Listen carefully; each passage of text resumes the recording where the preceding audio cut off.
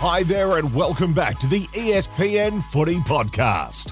Hello, welcome to the ESPN Footy Podcast. We're back for another week.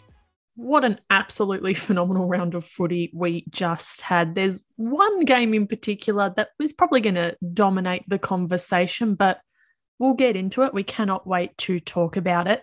Before we begin, we want to acknowledge the traditional owners of the lands we are recording on today, the Wurundjeri people, and pay our respects to their elders past and present. So for today's episode, for the first time in a long time, you have three lovely ladies talking about footy. It's me, Marissa Lordanic, Marnie Vinyl, and Anna Harrington. We're so stoked to be here, bringing you some footy chat. So let's have a quick recap of the results that just occurred. So round six. Round six. Time doesn't exist, Marissa. It really, really doesn't. I feel like I always stuff up the round in this particular pod, so good stuff from me. Round six, we began with the Suns beating Geelong by 11 points in what was an absolutely cracking contest. North Melbourne beat the Tigers by 19. Melbourne were big winners over the Giants by 37 points in the end. Freo got the Chockies over Carlton by 42 in another huge win. Brisbane beat St Kilda by 5, but we'll talk about that. We'll talk about that a little bit later. Collingwood got back into the winners' books. They were winners over West Coast by 24 points. And the undisputed match of the round, Bulldogs beating Adelaide by 1 point. I hope you've all kind of returned to some sort of like resting heart rate, because that game was absolutely insane and frantic and all the other adjectives. So I reckon that's probably where we'll start today's conversation. So, oh my God, I don't even have words for it. I watched it live. Oh, I wasn't able to watch it live. So I watched the replay yesterday and I thought to myself, if I had watched this live as a Bulldogs fan, I would have simply ceased to exist. It would have claimed me. So I'm really keen on your thoughts as two people that don't have that Bulldogs bias and probably weren't as worried about the result as I was. But Marnie, talk to us a little bit about this game and just how incredible it was. Well, I don't have a Bulldogs bias, but I do have an Adelaide Crows bias in saying that I was so excited for the doggies, and I was like, sorry, Dad, if you're listening, who is a Crows fan, but I was really hoping that they got that win in that final second. So I do think this game is match of the round, 100%, but also upset of the season. No one saw Dogs fly to Adelaide. Like, Adelaide are hard to beat. Adelaide in Adelaide are incredibly hard to beat, especially with that very vocal home crowd that you could hear through your TV. They just had the most explosive start and held that lead for the entire game, which is such a credit to this incredibly youthful side who was so energetic, and they just won the ball in all of the contests, got the ball to ground so Adelaide couldn't get that control that they really like to have. Dogs created some chaos footy, which meant that Adelaide were kind of surprised, I guess, and they were forced out of their comfort zone. I assumed they expected to be winning that game. They weren't. They were trailing the entire game. It got down to the last 40 seconds where the ball is 30 metres out from Adelaide's goal. You've got 32 players just swarming that ball. I couldn't see what was happening to it. The commentators, I don't think, could see what was happening to it. The umps somehow saw what was happening to it because called a free for the Dogs, and they got the win. It was their first win on the road in over 200 days. That's incredible. Go Doggies to do that in Adelaide. I'm so happy for them. I think you're spot on there, Marnie. It's just so gutsy. And I mean, Adelaide made light work of Melbourne on their home turf, and Melbourne are very good. And we saw what happened when the Dogs went up to just GWS. They got smashed around the footy that day. So when you consider the injury setbacks they've had, obviously Izzy Huntington being the big one, and just generally doing it difficult. They're one of the clubs that have hit hardest by COVID in terms of having to, have games postponed and have players recover. And obviously when you get hit for 6 by COVID, it takes time, especially for pro athletes to really find your fitness and groove again. So huge. It's a sort of win that can really define your culture going forward, that can be a bit of a marker that group of players, especially some of their younger ones, can really reflect on. Obviously, you know, since the premiership breakthrough, they've not really been able to reach those heights since. So it's huge. And, you know, you expect Ellie Blackburn and Kirsty Lamb to be doing the thing sort of, you know, week in, week out, but they just had so many contributors. And to be able to hang on when you've got a fast finishing Adelaide coming at you is certainly something. But yeah, you can't go past it for match of the round. And yeah, hopefully it's something that for the Dogs' sake they can build on, because sometimes the emotional high of a win like that, you can come crashing down the next week. So you'd love to see it be something that they can really kick on and build from, because yeah, just incredible stuff. I saw Nathan Burke, the coach, in the post-match interview say that, you know, the last minute was really frantic, but hopefully people would take away that this was a 4 quarters great game of footy. It's like, I think we will. I don't think anyone's not thinking that was a 4 quarters excellent effort from the Doggies. It really was. And just there were so many things that just contributed to this being an instant classic. And I think, you know, part of it was the parochialism of the Adelaide fans, the absolute silence every time the Dogs kicked a goal. It's one of my favourite things in sport, just a really partisan crowd not giving anything to an opposition side. It is one of my favourite things that happens. And so it was happening a lot in that first quarter and that first kind of half of the game, because the Dogs, their start was just electric. You mentioned, you know, Blackburn, Lamb, fantastic. Bonnie Toogood was absolutely incredible. She was everywhere inside forward 50. She was just an absolute phenomenon. And she's been building a really great season, considering, you know, she mentioned she had COVID and she had it pretty bad. We spoke a couple of episodes ago about the fever dreams, the thinking that she ate the footy. Like it obviously knocked her about a bit, but it doesn't seem to be impacting the way that she's performing at all. But it was just, as you said, a 4-quarter performance in the most perfect setting for this kind of dramatic game. I don't think anyone fancied the Dogs. I think the Dogs fancied the Dogs, because that's how you've got to be as a kind of professional outfit. But there was just so much about this game that was phenomenal and fun to watch. I can only imagine it was just a delight for neutrals, but it was just such an instant classic. I absolutely loved watching it. And credit to the Dogs, they did it with 2 players out through injury for about 3/4 of the match. Obviously, Lachlan getting a concussion. But the really heartbreaking one was obviously young Aurora Smith, 3 minutes into her debut, tearing her ACL, and I think there might have been some meniscus damage as well. But to not only push on through that, and as we mentioned before, the Dogs have had their fair share of gut-wrenching injuries, to outlast the Crows when they would have had, you know, sort of all the momentum, coming home strong. It's really just a sensational performance. And the quote from Burke was really good as well, Marnie, where he said that he hadn't been a part of a win. This is a guy that had a fair old AFL career as well.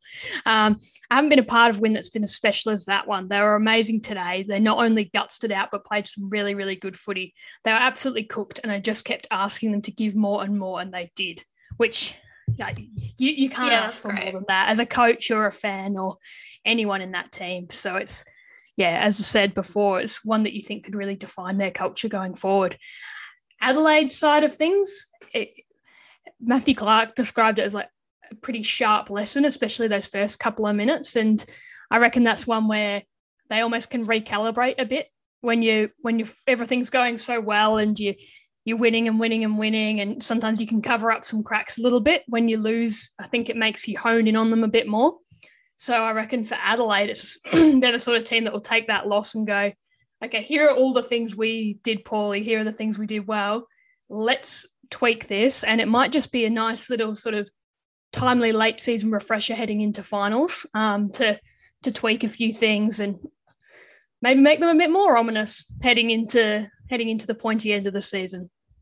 I assume it was a lesson for a lot of other teams as well that just watched how you beat Adelaide. I believe Adelaide are coming up against Freo soon. I'm sure Freo were like attuned to everything the Dogs did. And it shows the Dogs are one of several teams that can cause a bit of havoc. It gets quite fun when you got some teams that maybe finals might be a difficult proposition, like just because of, losing early games, that sort of thing.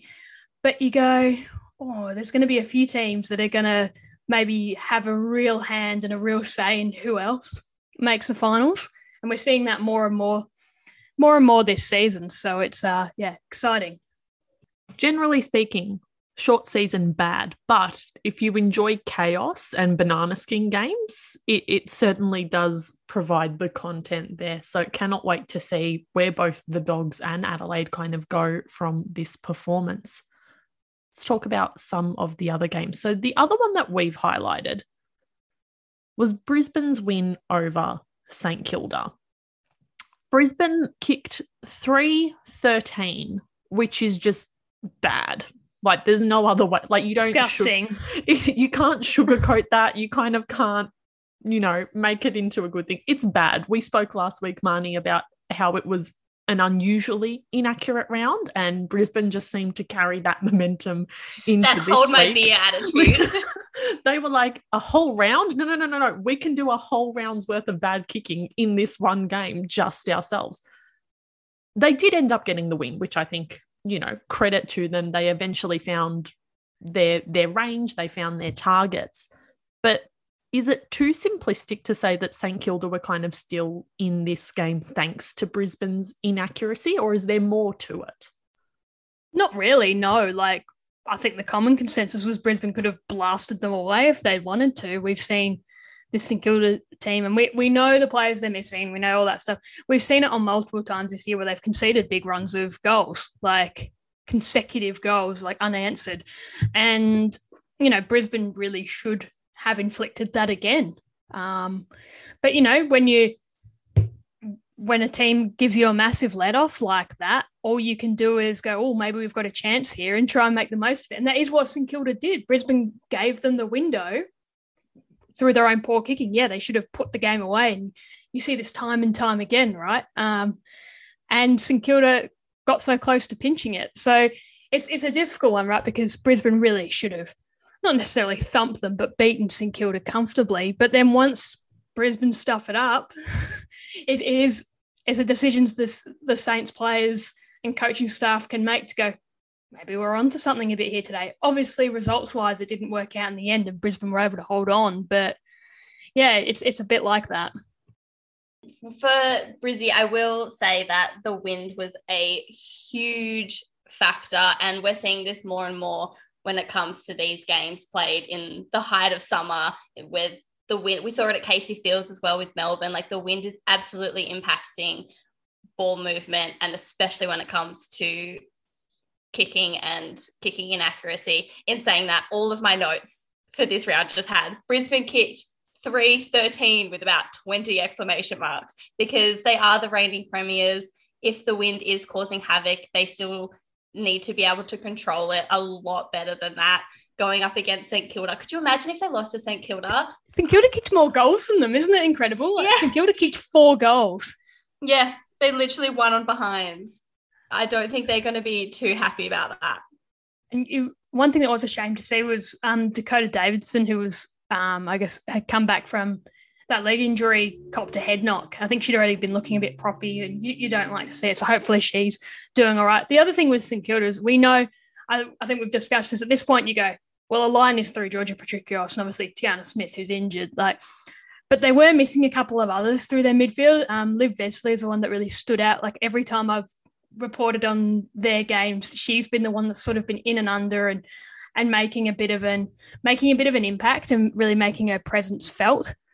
And Rosie Dillon wasn't there either, and she's been quite physical and quite a presence for them, and also knows how to sneak forward and get goals. So it's no surprise that Brisbane sort of dominated the midfield. And it's probably maybe a little bit of a credit to the way St Kilda structured. They're able to force Brisbane into slightly more difficult spots like kicking. But yeah, I'd probably be stretching it a little bit if I said that. The other one positive for St Kilda was Nicola Zenos coming and kicking a couple of goals, looking really lively. She's obviously really highly rated there, coming back from that long knee injury layoff, kicked a couple. Brisbane would have loved to have had someone that efficient around goals for them. But yeah, it's a bit more of the same, unfortunately, for St Kilda results wise. Yeah, I think coming into this season, one of the biggest questions everyone had was what's going to happen to St Kilda's midfield, especially with those two main players out for very different reasons. And now 5 losses under their belt, I think that concern is definitely warranted. But we are seeing, I think, a lot of potential for this young side. They're definitely in a building year. There's no denying that. But they've got some good blocks there. I think Lily Lucas-Rod gets a massive shout out. She's been such a consistently good player for this entire season, and having her racking up, 20 disposals, 17 kicks, 5 marks for 1 goal, which was in this round, that's huge. She can't be understated as being such an impactful player for this team. Zanos, as you said, I think Tani White's going to be great. Bianca Jacobson, they all have such an impressive work rate. So as this team builds, they're going to be fundamental to that. Since Saints, they're not making finals this year, but going forward, we can see a lot of potential there. And it's credit to Lucas-Rod as well, because I think she was earmarked as playing in defence for the year, and then they had to sort of shuffle the magnets a little bit with those player unavailabilities, as you say, Marnie, for 2 very different reasons. But yeah, it is a credit to some of those players that have been able to step up and try and make a difficult season their own. So yeah, it's interesting. They're at the bottom of the ladder, St Kilda, and we talked about those runs of goals they've conceded, but in some ways I feel like there'd be things that you'd like as a St Kilda fan more than, say, what maybe Carlton fans have seen, or maybe West Coast fans have seen, who are, who've got that win over them. But yeah, it's tough when you haven't got any points on the board, I guess. I'm glad you mentioned Carlton fans and Carlton, because that's a lovely segue into some chat about Carlton. It was another loss against Freo. I feel like there's been a lot of, not confusion, but just it's really hard to read Carlton and what exactly is going on. So I want to start this conversation with, are we putting a line through them? They're not playing finals this year. We need to find something else for them to kind of take from this season. I think so. And I think it's really interesting with Carlton where that confusion comes in, and a lot of disappointment that I'm seeing from a lot of their fan base.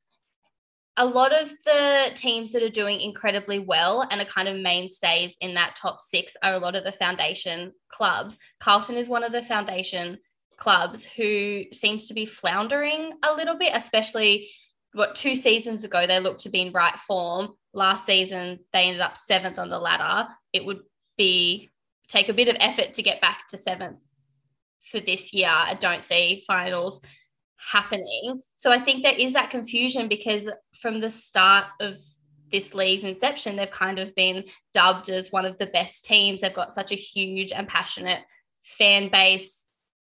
They are in a lot of the promo for the league, so they feel like one of the big teams who should be up there with Adelaide and Freo, but they're just not really finding that cohesion at the moment. They cannot get their rhythm. I did write for ESPN in my rounds column that it did feel like they found some sort of rhythm in that first half, and especially that first quarter of this game. They had good transitions. They had repeat entries in their forward 50. They were setting up their structure well. They looked a lot more cohesive, and it was that much needed just lacking of late rhythm. And Darcy Vesio keeps the first major of the game 8 minutes in, but it was the last goal that their side would kick for that entire game. I mean, the tide turned completely purple, and going against Freo, sure, that can happen. They're one of the best sides. I don't think it's any surprise that they controlled the game and just ran a kind of a riot over Carlton. But it was so disappointing to see Carlton kind of get into the swing of things and then just completely drop it, especially because they've got such good players. Grace Egan registered 22 disposals. Mimi Hill, just coming back from that ACL, absolutely on fire. She had 25 disposals, 11 kicks, 3 marks, 4 tackles. That's so impressive. Maddie Prasparkas is racking up consistently good disposals. It's confusing, I think, from a fan base to just be, why not? Well, I think one thing you can point to is an average losing margin of 36.5 over their past 4 games. Like, if you look, you've got 42-point loss, 39-point loss, 30-point loss, 35-point loss. You're not going to be winning many games if you're getting that many goals kicked on you on a regular basis. An easy way to, get yourself back into games is to be really tight defensively. And, there's an element of it coming from the midfield. We've seen different forwards get a hold of Carlton at different times. Young Michaela Morrison won the Rising Star this week for 3 goals, which is really exciting for her, a young player who missed her debut season. I think it was appendicitis that ruled out a lot of her season. Gets a hold of him. And it seems to, it can't not be a pattern when 4 weeks in a row you've copped, more than 5-goal losses. There's clearly something not going right there. Like, as you say, there's some really quality players. You mentioned Darcy Vesio. We know that what Maddie Prasparkas can do. We know they've had players like Nicola Stevens around there for a while. They recruited players like Elise O'Day, Jess Dalpos. They've lost a bit of grit in the Hoskings over the last couple of seasons, and they lost Taylor Harris. And I think that move was viewed as sort of best for both parties to move on. But, you could always sort of count on her as a get out, kick down the line, or at least a target up forward. And she's obviously thriving at Melbourne now. But I don't think that's the difference there. Is when you're copying these big scores, it makes it so difficult to get yourselves back in the game. Like, I think there's a fair bit for them to be worried about. I think the last few years been a team that you look at and you go, yeah, they should be there or thereabouts. Obviously, we know they copped that grand final, lost to Adelaide, which, taking on Adelaide in front of a packed house with a parochial crowd is no easy feat, and they really could hold their heads high after that defeat. But they've just not been able to find the same gear since. And we know it's been a couple of COVID disrupted years, but I feel like that internally they surely would have had some hopes of being a bit closer to the mark than they have been. And when you look at, they're not bad teams that they've lost to by any mark. It's Fremantle, Adelaide, North Melbourne and Brisbane. So it's been a really difficult run of 4 games. But it's it's got to be pretty denting to the confidence to cop these sort of losses. I mean, over and over. We haven't seen a tighter defensive performance in any of these. And I guess the worrying thing, as you say as well, Marnie, is they've only kicked 2 goals across their past 2 games as well. So it seems to be falling down in a few different areas. And I don't know, maybe we'll get, they get a bit of a go against St Kilda this week, and it will be interesting to see whether it's, Wesley just had a little laugh. Like, they play St Kilda this week, and obviously they're not playing one of these teams that's right amongst the contenders. So it'll be interesting to see, is it just a matter of fatigue from playing really good teams back to back to back? Or is there something that's not going right at Carlton at all? Because as we've mentioned, St Kilda really took it up to Brisbane to a certain level over the weekend. And it'll be interesting to see if in these next couple of games, playing St Kilda, playing GWS, do we see Carlton get back to sort of the form that we know we can see? Or will we see, a real indicator of what their level actually is? I giggle because I just think that's both teams will be like, we can beat them, but one of them's wrong, basically. That's what I thought when I was doing my tips. It's just, this could either go really poorly or really well for either side, and I don't know which way it's going to flop. Also, just speaking of tips, I didn't tip the Dogs, so I was 1 away from a perfect round, but my team won. So it was one of those situations where I lost, but my team won. So it was okay. I can't imagine many people were tipping the Dogs this round anyway. Let's move on to a handy point. We're going to I can imagine this is going to be a lengthy-ish conversation, so we'll get into it. The nature of this league, the structure of this league, the way it is set up when it's played, all of these things impact the competition. If you are a long-term fan of the AFLW, this is not a new sentence to you. You are very familiar with this topic of conversation. But over the past couple of weeks, and particularly this past round, it just feels like all of the usual grievances about the AFLW have kind of culminated into this giant snowball that simply cannot be ignored. So our two kind of main points of contention were the weather and what happens when you play a professional competition in the middle of summer, and just the semi-professional nature of the AFLW and how this obviously has an impact on players, but also the way in which it's viewed by the wider community and how it's actually discussed in the wider community. So they're two technically separate topics, but they all fall under the one umbrella of kind of how this competition is actually run and structured and played. So I'm happy for either of you to kind of take the lead if you want to talk about the semi-professionalism aspect or the weather aspect, or if you've got a beautiful way to kind of combine the two. But the floor is yours. We need to have this conversation because it's unfortunately an almost permanent fixture of this league. Marissa, it feels like it's a women's sport conversation. We've seen it in the A-League women this week as well. Friend of the pod, Sam Lewis, who's on the Far Post with us, did a great article for ABC about this semi-professionalism. But the way into it here is last night I was just on Twitter. Don't advise it.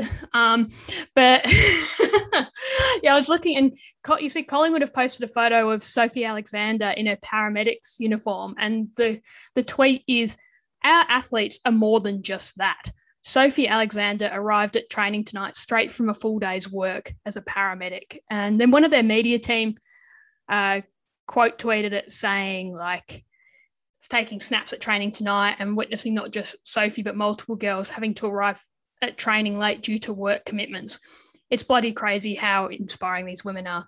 And no, like Paddy, who works at Collingwood, is clearly meaning that in a good way, but these women shouldn't have to be inspiring that in that way.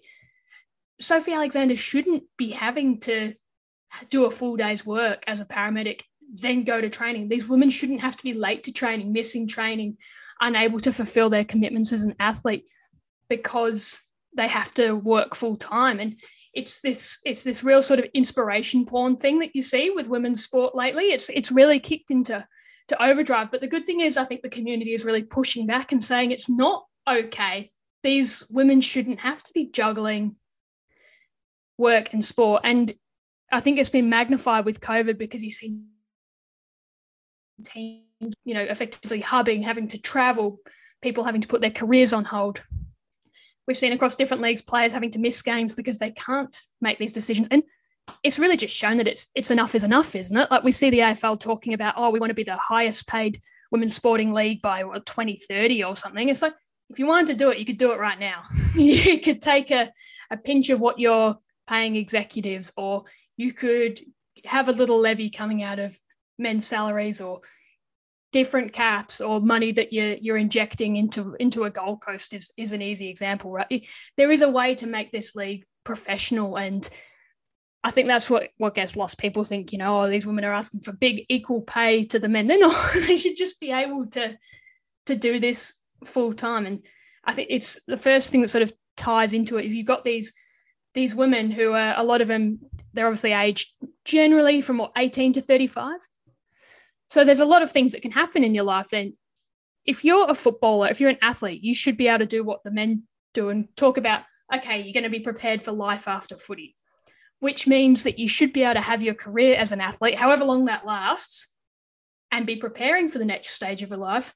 Unfortunately, these women are having to do both at once. So they're trying to advance in their careers, and that's being stuttered or held back by their athletic aspirations, maybe turning down promotions, turning down opportunities, cutting back work hours, using annual leave. So they're not, so they're actually fatigued. They're not actually getting to rest properly.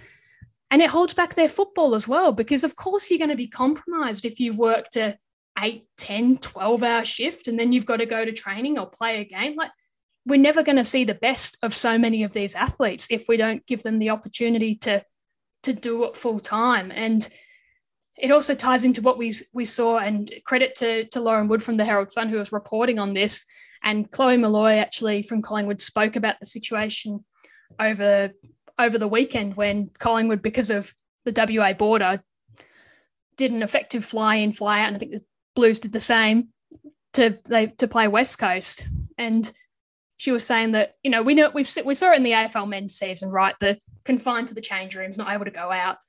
The difference was apparently this change room had next to no lighting or cooling. It was 34 degrees over there. Players and staff had to share the one toilet. Chloe Malou was telling SEN that there was no lights, one light trying to light up the whole locker room. Ice baths were warm. 2 players had to stay inside. There's only 3 showers, 1 fan to cool down the lockers. And she said it was not luxurious at all. And if you walked into what we did to try and prepare for a game, you probably wouldn't call it AFLW standard change rooms. And I think one thing that Lauren pointed out is, would we see this for an AFL men's game? I don't think we would. So it just feels like you've got all these factors coming together that are underlying how far we still have to go. And it's really disappointing because these athletes deserve more. That's Absolutely. Where I see it. Yeah, you bang on with a lot of that. And I think we could probably talk for 2 hours unpacking all of this because there is so much to unpack, but it does, as you've tied in really well, come back to just being a semi-professional league and these athletes not being afforded what they need to play the game and also live their lives. And so just to go back to that post by Collingwood and that inspiration porn that you talk about, it is, as a friend of the pod, Sam Lewis, mentioned in her piece for ABC, it's a way to not take accountability. So be like, oh, they're so inspiring. Look at all these other things that they're doing, which kudos to them 100%. But that's just not taking accountability to the fact that you're not paying them enough to be a full-time athlete like you are to their counterparts in the men's league. And when you also mention where this money comes from, I mean, the AFL found a way to hub 2020, especially the amount of money that was thrown at the men's league to keep it up in the air. They found a way. When they had their backs against the wall, they found a way. I would definitely say that their backs are also against the wall with the women's league, but they're biding their time. They're going to say it's a 10-year instead of right now because they can afford to do that. If they wanted to make it fully professional, I'm sure they could find a way to do it just like they've done with the men's league. Marnie, I know you were quite strong on this. I'm interested in your thoughts because it's something Marissa and I have experienced with soccer as well. The weather and a summer competition and the perils of playing early or late afternoon fixtures in summer and how debilitating that is. I know you're quite strong on that. Oh, absolutely. I actually had someone yesterday who's not a big AFLW, not that he doesn't support AFLW, he just doesn't follow it. And he asked me about why do they play right now? Like it's quite hot, isn't it? I was just like, yes, it is quite hot. They've had this argument about clean air, which is, I'm trying to think of a word for bull, because it's not clean air. It is the most saturated time of sport. I'm so passionate as a fan and I'm finding it hard to keep up with all of these games. I want to also be following the A-Leagues. I want to be following the tennis and the cricket and the Olympics that are going on. There's so much sport going on. This clean air is absolutely a hollow argument if I've ever heard one. And so you're forcing them to play in the height of summer. We're of course not going to see these athletes give their absolute best that they could possibly be when you are asking them to play in 30-degree heat. And that is also compounded by having change rooms that don't have working lights or air conditioning, or they don't have ice baths that are actually cold, and they don't have more than one toilet for everyone to use. Watching them run off at quarter time and put cooling towels straight around their bodies. There was a player, and I'm so sorry, I can't remember who it was, but there was a player who got minorly injured in one of the games on the weekend, and they said she was vomiting in a bucket. And I just heard that and thought, well, yeah, because it's 36 degrees. Late at night. Yeah.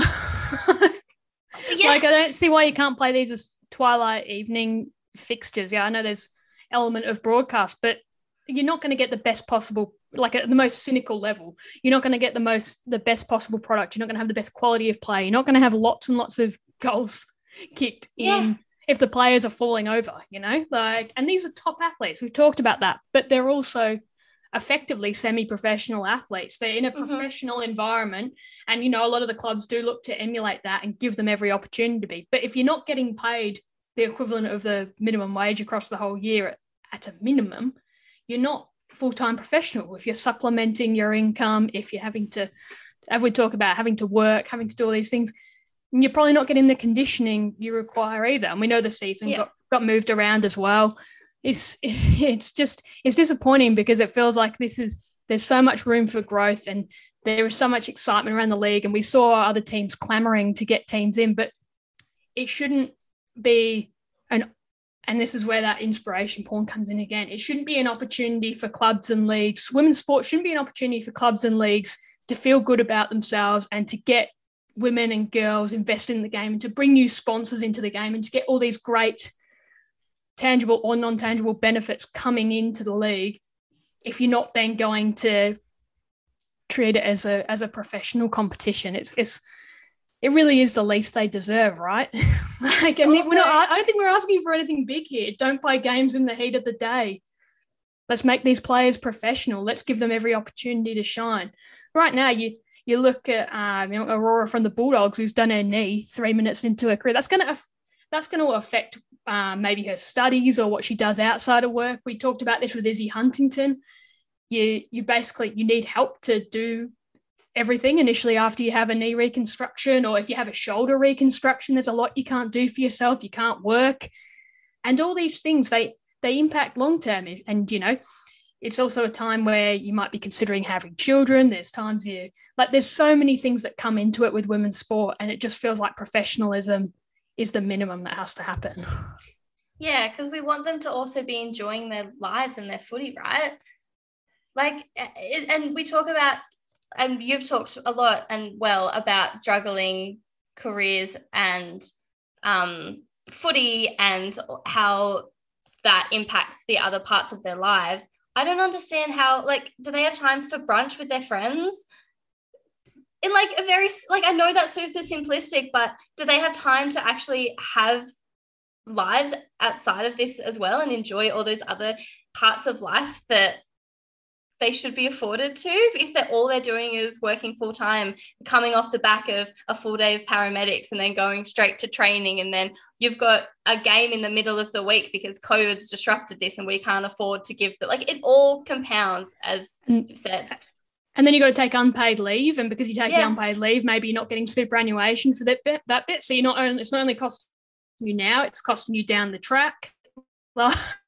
There's so many things that are just not right about it, and we can just do so much better for these athletes and for the staff that are involved, a lot of whom juggle two jobs. It's across men's and women's programs. It feels like there's a lot we can do better. But I think the good thing is it feels like a lot of people are sick of it and want to see change and don't want to look at these women as inspirations because they're juggling two careers. We'd love to see them succeed at both rather than having to do it all at once and having to be it all and be this inspiration up on a pedestal role model that's just impossible to maintain forever, right? I honestly feel like we could just talk about this for hours. We really could talk about this for hours because it's such a big conversation. And I think you two have absolutely nailed it in what is an admittedly condensed kind of chat. And we absolutely could fill hours with this particular topic. The one thing I did want to add was basically just the element of frustration at the repetition of this conversation. This is not a new conversation. These are not new topics. We have spoken about them before. Fans of the AFLW have spoken about them before. The players, the coaches, pundits.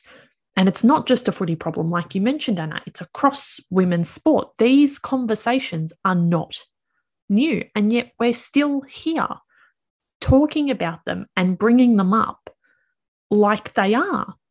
And the level of frustration at repeating yourself and feeling like you're repeating yourself and trying to find the way in which to describe this situation so that it gets through to more people, so that more people realize that semi-professionalism is actively hampering this competition.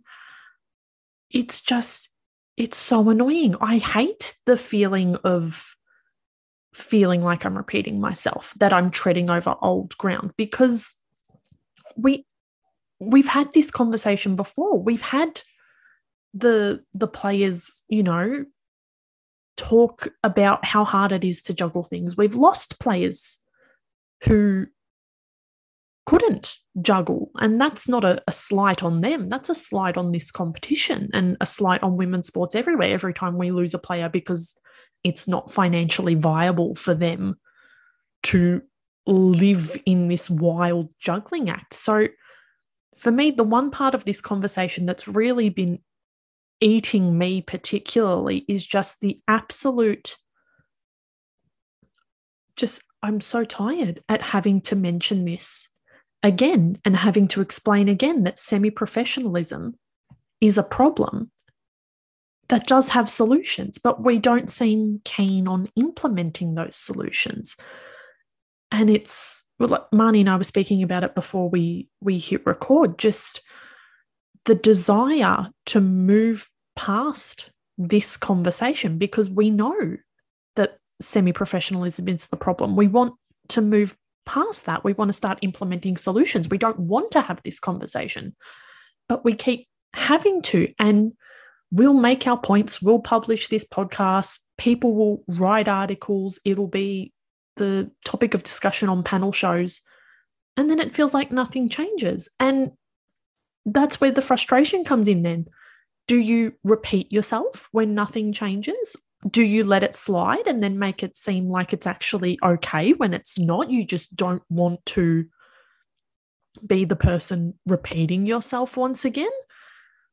I don't know. So just for me, barring all the obvious problems that you guys have talked about, it's the fact that we're still talking about it that really, really bothers me and frustrates me. And I know I'm not alone in this, because there are so many people, like I said, across the footy world and across women's sport who are sick and tired of the fact that we are still having this conversation like it's a new thing, rather than actually doing something about it and changing it so we can focus on more important conversations, so we can actually focus on footy. And that's, the players are being allowed to focus on footy, the coaches, everyone else involved with the game being allowed to focus on footy, rather than this goldfish situation where we mention it and then seemingly forget about it and have to talk about it again 3 seconds later. It's just so frustrating, and I don't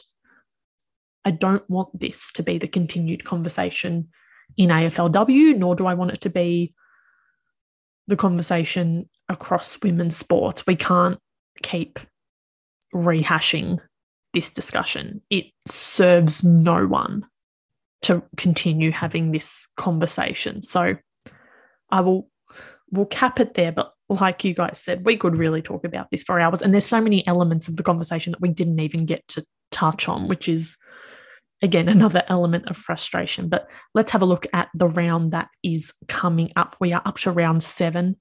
We're getting so close to finals. It's insane to think about. But the games that we do have coming up, the Dogs hosting the Cats on Friday night. The Giants will take on the Crows on Saturday. We mentioned Carlton St Kilda. It's going to be interesting to see how those two teams are faring when they come up against a team that is seemingly more at their level. The Eagles will take on Richmond. That's another game, similar kind of connotations to the Carlton St Kilda one. And then we've got North hosting Collingwood and the Lions taking on the Demons. So some really big, exciting clashes there. We can't wait to talk about them next week. Thank you so much for tuning in. We'll talk to you later. Listen to all the latest episodes by subscribing to the ESPN Footy Pod, wherever you get your podcasts.